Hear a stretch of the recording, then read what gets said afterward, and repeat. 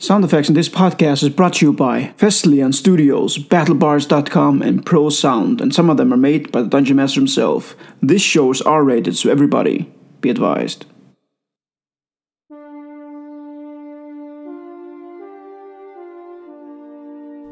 Hey guys, and welcome back to Nordic D&D, the Ariana Saga. My name is John Odnason, and I am your host, Dungeon Master, and ruler of this campaign. We have now officially reached episode 2. In episode 0, we got an introduction to the games, we met the players, and we got to know a little bit about what this podcast is. And last episode, we started the first flashback, where you met Hadorai, the elven monk, you met Victor, the barbarian elf, and you met Sovan, the young human, Hexblade warlock. Today we're going to continue the flashback, but then in next episode you're gonna get that more Dungeons and Dragons feeling, when we're tossing dice, we're making checks, and we're ruling all the outcomes of the choices the players make. But first, let's continue this flashback, and our first stop is Camp Lore.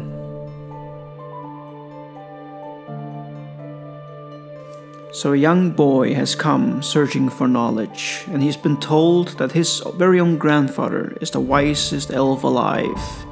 And now they're sitting together at a bonfire, discussing all things relevant in Ariana. Grandfather, may I ask you a question? That's what I want you to do, boy. Yes, well, last time you talked about the O era. But how do we know this? How do you know all the facts if the O era was not documented when it happened? Well, that's a good question, boy. No, they were not written down on scrolls then, but passed down verbally through time, and written later by someone who has talked with the divine beings and written them down directly. But it is true, much has happened then that is not written, but not all things are worth knowing. No, I guess not, no. Now, where were we?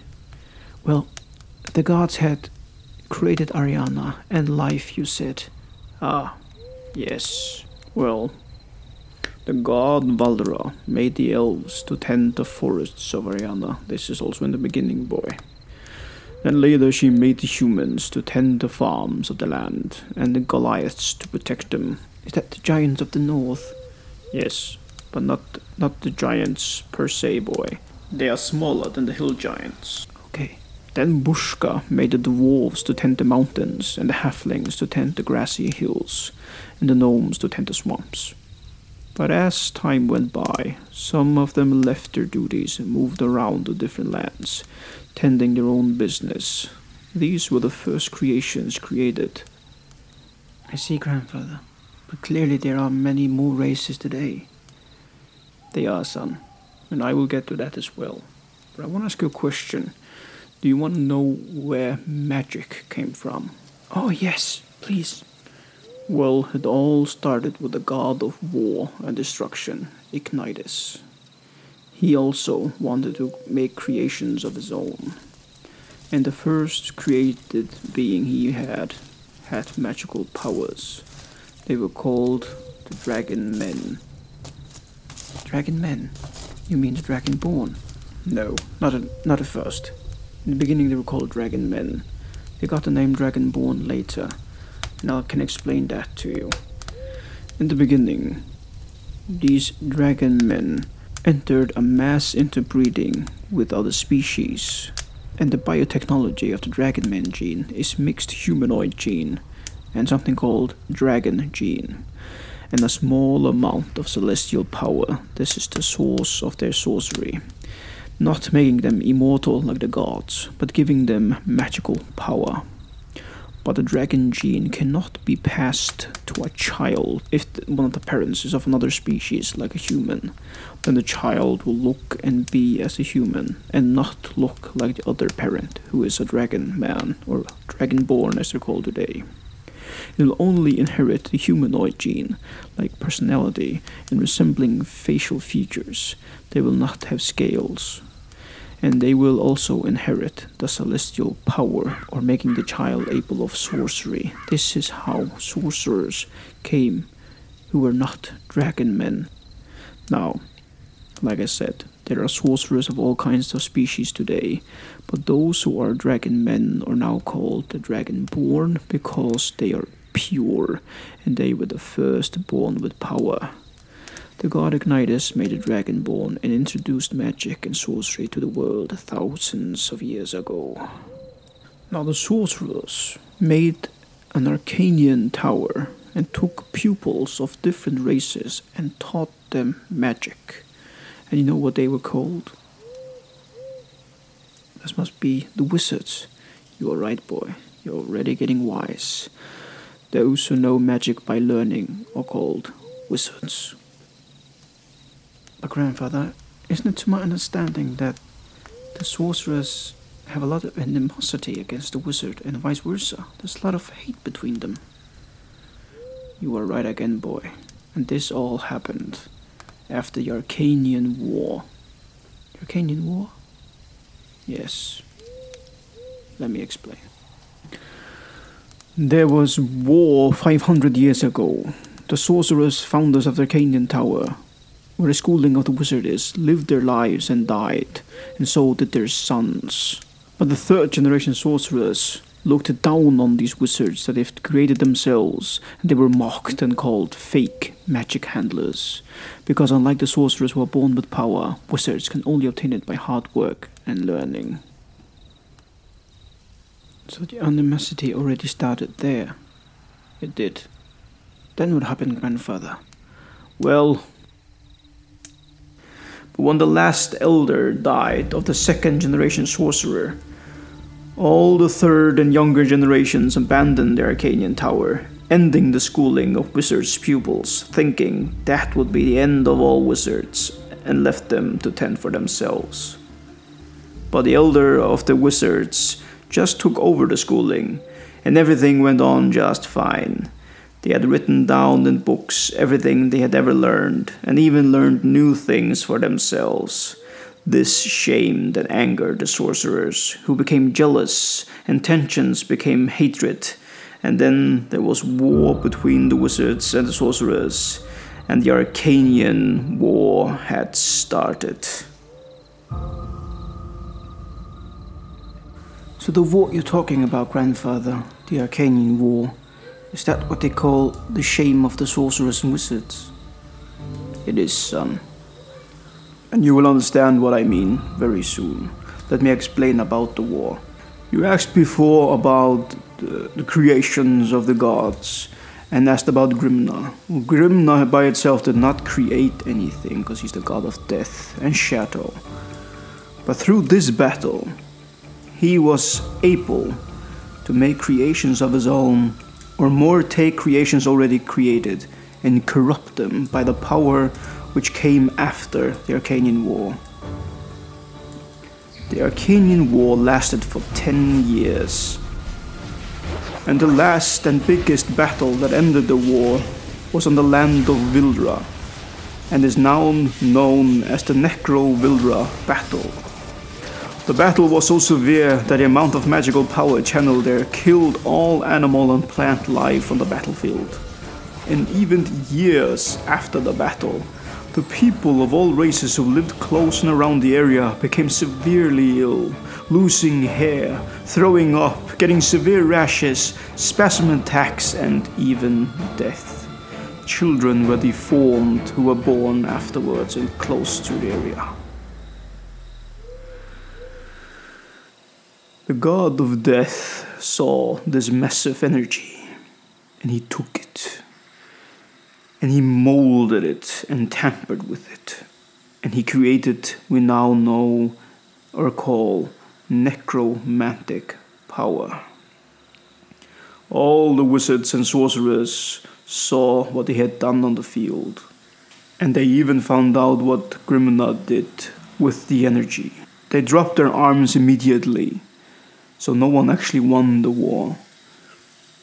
And after it, many of the wizards and sorcerers became madly depressed, paranoid, and scared of the consequences of what they had done. And some of them even became suicidal.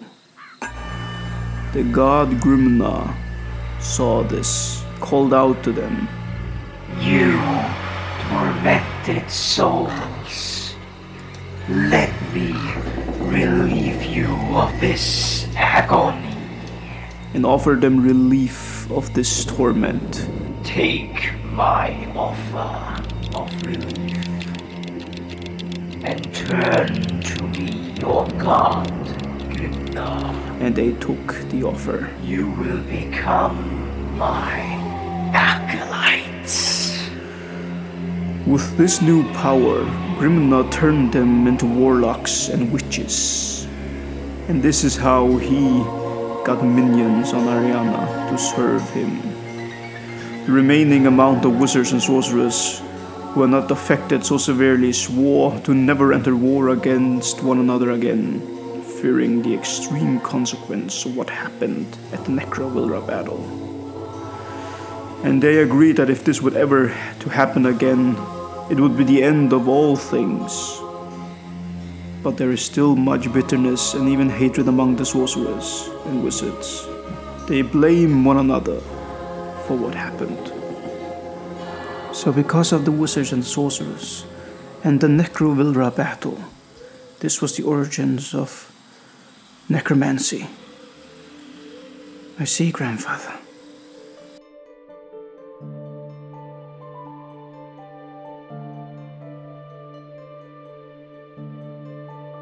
So this was camp lore. Now we're gonna continue the second part of the first flashback. We're gonna follow Hadurai, the elven monk, Victor, the elven barbarian, and Sovan, the warlock human.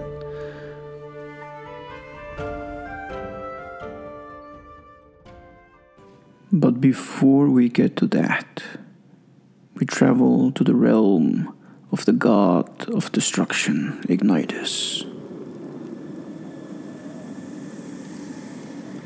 He has gathered a council of demons, and he's addressing them. I cannot wait any longer for Naruk. Grimnar is scheming once more, and I will not have it. There will be no dark age, but one of fire. Who among you will go to Ariana and find a way for me to enter? So the Inferno Scourge will begin. Those who fail me will suffer. The demons fear most of all to fail their god. There is no greater disgrace among the demons, and the punishment for it is so severe that they fear nothing more. So only two volunteer the calling of Ignitus. Irok and Emaron. So be it. You will be my general. Succeed and I will bless you and make you high demonic lords. How do you plan to proceed? Irok, you have already once been slain and cut out of Ariana. True, my lord, but my name is already known and feared there. But remember, I have an offspring there, and through him I can restore my former glory. So let me redeem it by doing this task, and then I will find a way for you to enter Ariana. Your last stay in Ariana was on your own volition, and you failed to stay alive. Now you are sent by me. Failure is not a choice. Are you slain once more, or you fail? Your spirit will not live on and find its way back here, but to my realm of torture. And you, Nemeron. I am not like Irok, my lord. Brute force is not my way. Bad schemes. I knew this time was to come, so I have wandered around Ariana for an age, learning and finding ways. For you, I will not enter Ariana hoping to become strong to find your way in. I've already planned it out, using what is already there. I will give you Ariana, my lord, as a gift. So the Inferno Scourge shall begin. The same will happen to you if you fail me, Namaron. Now go. I grow impatient. And now to continue where we left our heroes last episode. Last we left our heroes, we were in Ronin. The rich Jack Silversling had died, and there is mourning among the Silversling family. Sovan remembered seeing a burned hand of the assassin who killed Jack Silversling, and Hadorai saw the same thing. Sovan went out asking around if anyone knew anyone with a burned hand. Meanwhile, Hadorai and Victor went off to the general goods store to buy. When they returned, they see Sovan running after a man. They joined to help. They chased down this hooded person. They grabbed him, Hadorai, Victor, and Sovan was already there. And then they pulled off his hood to reveal him to be... It was Jack's brother, Mike. Sovan had seen him walking outside the house in the middle of the night, getting ready for what seemed to be a long trip. Odd, since his brother had just died. I gotta hurry, let's get out of here. And before he was to get away, Sovan ran after him. And of course, he noticed and ran off. He was almost on the outside of the town when Sovan caught up to him, and Victor and Hadorai were right after. I took him to an empty house close by, and we were, let's just say, persuading him. Talk. Fine. He told us everything. He had faked his own kidnap to make some money, and he had hoped Jack came himself to free him, so he could end him there. But since that did not work, he had to make a new plan. So he hired an assassin to kill Jack, so he can become the heir to the entire Silversling's fortune. He was on his way there to meet and pay the assassin in Little Canyon. In fear of Jack not working alone, we took him with us to Amek. The trip to Amek is 4 to 5 days. They have to go east-north away from where they are now in Roland. The city of Amek is a small community of fishermen and farmers. It's on the harbor, and it is well known to them that there's a wizard living there in its tower. Information they got from Jack Silversling, who recommended they go there next.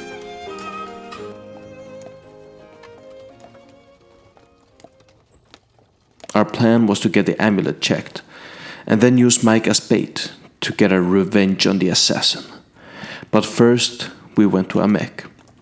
Amek, as you know, was a small farmer's town, where the wizard Gial has his tower. So we went to him to get the amulet checked. It didn't take him long to find out the rarity of the item. My.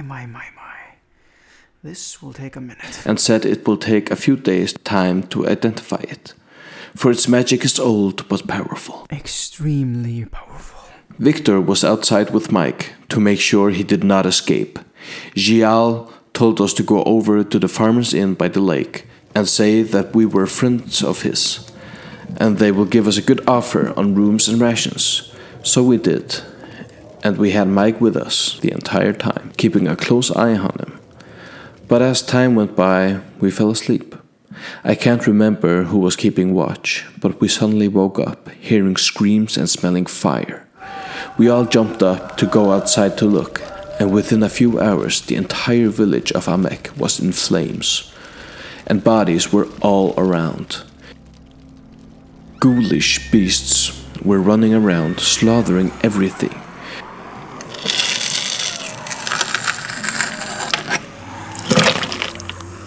We fought and killed all the ghouls.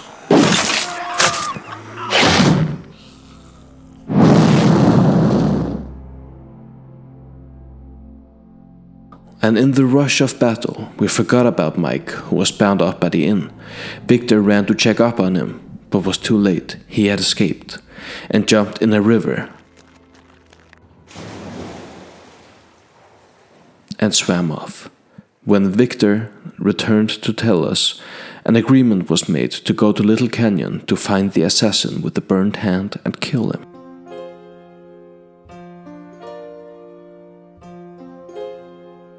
As we were about to leave on a wagon nearby, we saw a green formation of energy coming from Gial's tower. We ran over there to find the disfigured old man, and I called out to him, "Gial!" The disfigured man looked at us and said, "Gial is no more. I, Amrion, have returned." He was standing over 4 stones, the earth covered with blood of the townspeople, and he was performing some kind of ritual.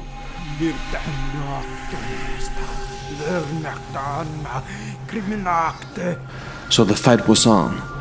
We were 3 and he was alone, but the power of Amrion was too great. We failed to stop him in time. The ritual was completed and his full attention was on us now. It was the fight of our lives, and it looked like utter defeat. Victor was down, I was down. It was up to Zovan. But suddenly, it was like I saw with the corner of my eyes an angel, his bright yellow eyes. But he was engulfed in shadow coming from his sword. You heard the ecstasy of the battle, the 2 screaming their war cries, and then steel cutting through flesh, and the top half of Amrion flew across the fields and landed in front of my face. The shadow from Zovan's sword still seen on Amrion's head before it returned to Zovan himself. And that was all I remembered.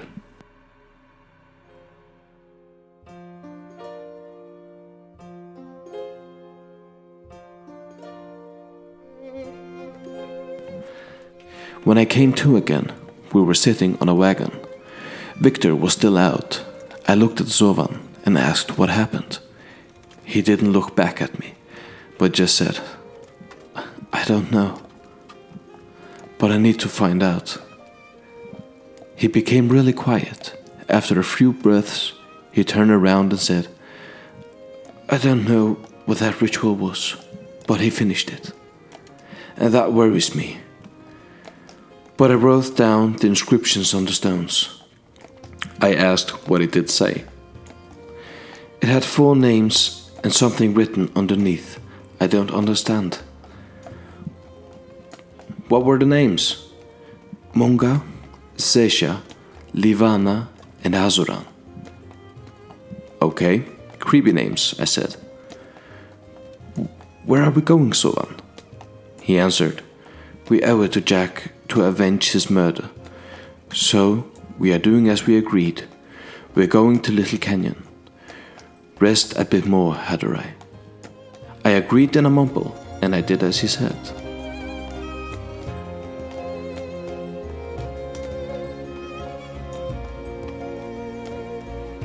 We took shifts as the ride was long, and since Victor and I are elves, we don't need to meditate for too long to rest. But as Zovan is human, we did the most of the steering.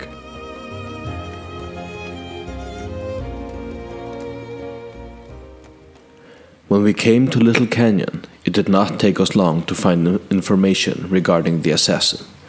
He was hiding under a fake alias as a carpenter in town on a particular job, but had finished it and was seen leaving the night before we came. With some persuading, we got to see his room, where he had been lodging. To our luck, the room was not cleaned yet, so we searched for any clue to where he had gone.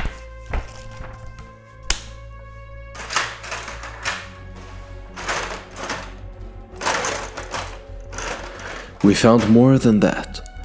A letter written to the assassin that he had attempted to destroy by fire, but the flames had burned out, so only part of it was gone.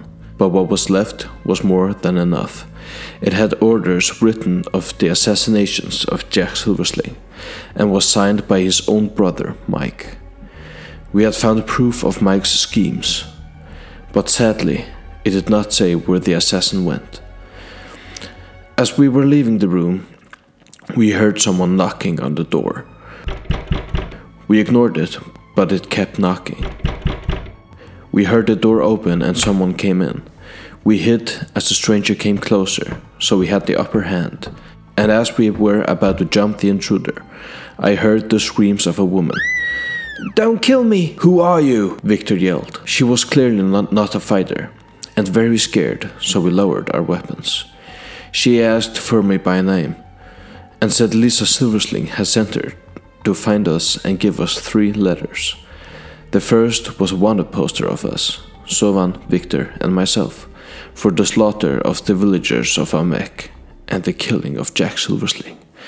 800 gold for our heads. The second letter was from Lisa Silversling herself, saying that Mike had returned to the Silversling estate and blamed everything on us, and she believed him until she overheard Mike bragging to some of his henchmen when he was drunk about the geniuses of his plan, and soon all the wealth of the Silversling name would be his. But Mike found her snooping on him, so he took her, beat her, and locked her away. Lisa managed to get the orders to this messenger and gave her the letters. She had luckily found a third letter on her way out of town. The last letter read, "Execution for the crimes of aiding the killers of the Amek massacre, aiding in the death of Jack Silversling, refusing to hand over information about where the killers are, and she herself charged for the poisoning of Tiberius Jack Silversling Sr. Her sentence, death by the guillotine, at Roland Square at the 3rd hour on the 4th day."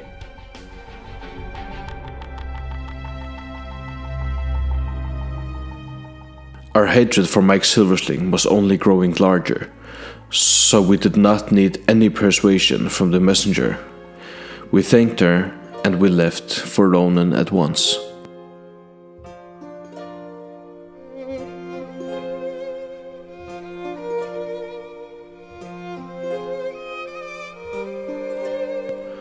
By the time we arrived to Ronan, it was the 4th day, and the execution was in a few hours. We stealthily and in disguise walked through Ronan, and it was clear that Mike had hired a lot of armed men, and they had taken over the city. We noticed that people were gathering around the square. It wasn't long until the guillotine fell, so time was of the essence. We had evidence, but no one to get it to. The mayor of town was nowhere to be found.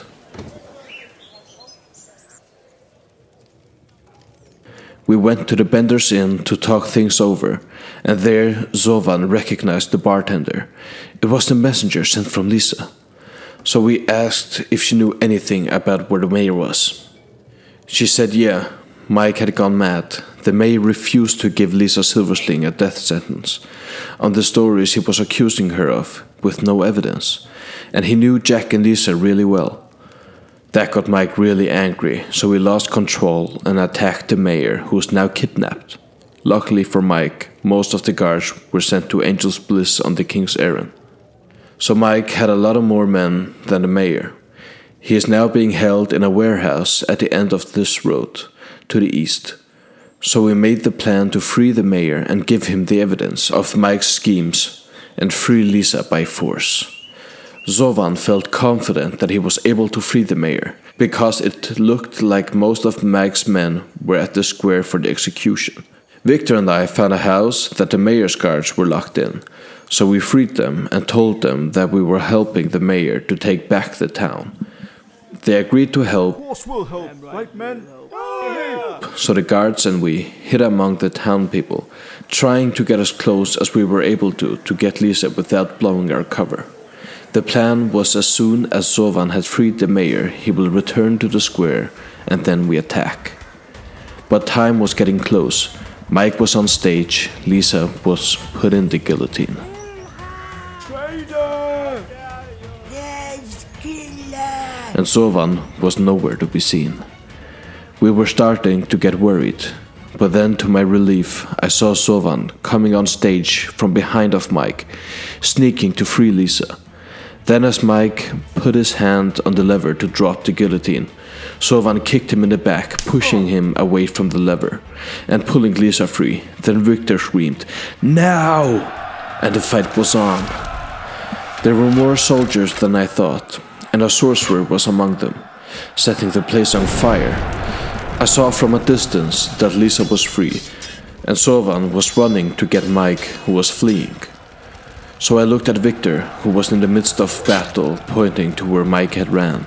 He yelled, "Go! I've got this!" So off I ran, trying to get Mike from the other side of the building. Then out of nowhere, a hooded man was in front of me. I looked at his hands. They were burned. The killer who assassinated Jack Silversling was in front of me. He was hard to kill, but I ended him.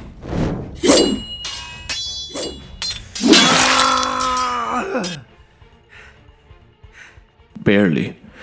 It took all I had. And when I then came over to check on Zovan, he had pinned Mike to the ground, piercing his sword through his heart. We then ran back to Victor to tell him it was over. There he was, cutting a man down. He looked at us smiling. We got close to him. And then we saw a large ball of fire coming from behind him.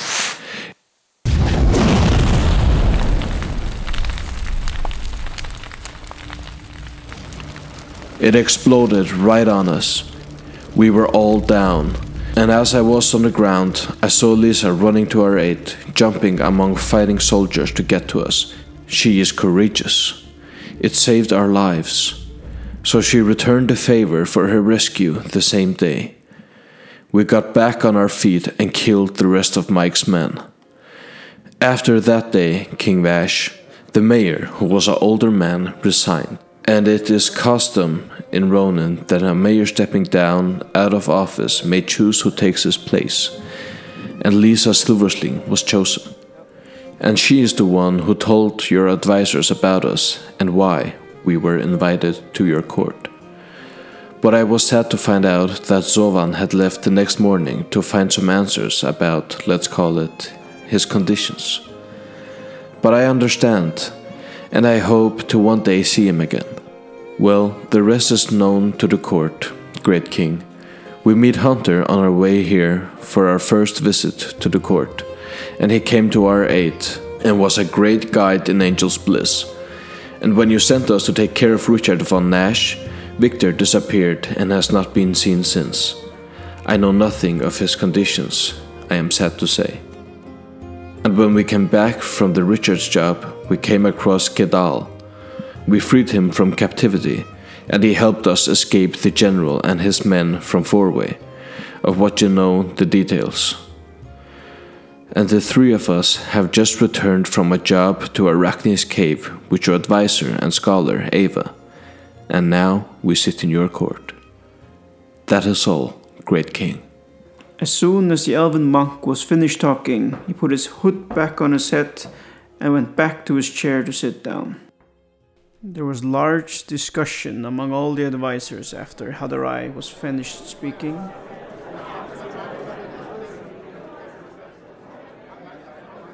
Then the king himself rised from his chair.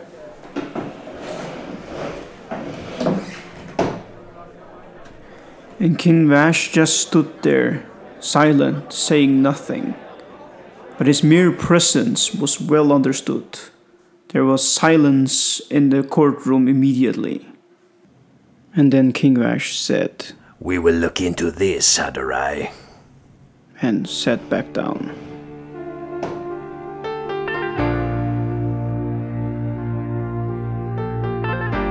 This was the end of episode 2 of Nordic D&D, the Ariana Saga. Well, this flashback is over. Next time we're going to hear about one player going on a journey to find himself. This is gonna be a more of a Dungeons and Dragons game as we know it, with the rolling dice and the checks, and it's gonna be glorious. Hope to see you next time, guys, and I promise you it's only gonna get better. We're gonna hear more about lore, and we're gonna have a lot more to give you. Thanks for stopping by. Oh yeah, and one last thing. If you like cool sound effects like we use in this show, like this one, and that one, some of this,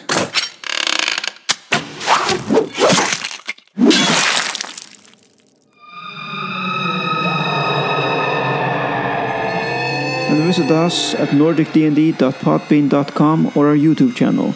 Take the link to battlebards.com, then you'll get a discount on subscriptions. And remember guys, if you like this show, then like, subscribe, and leave a comment on whatever platform you're listening on. See you soon.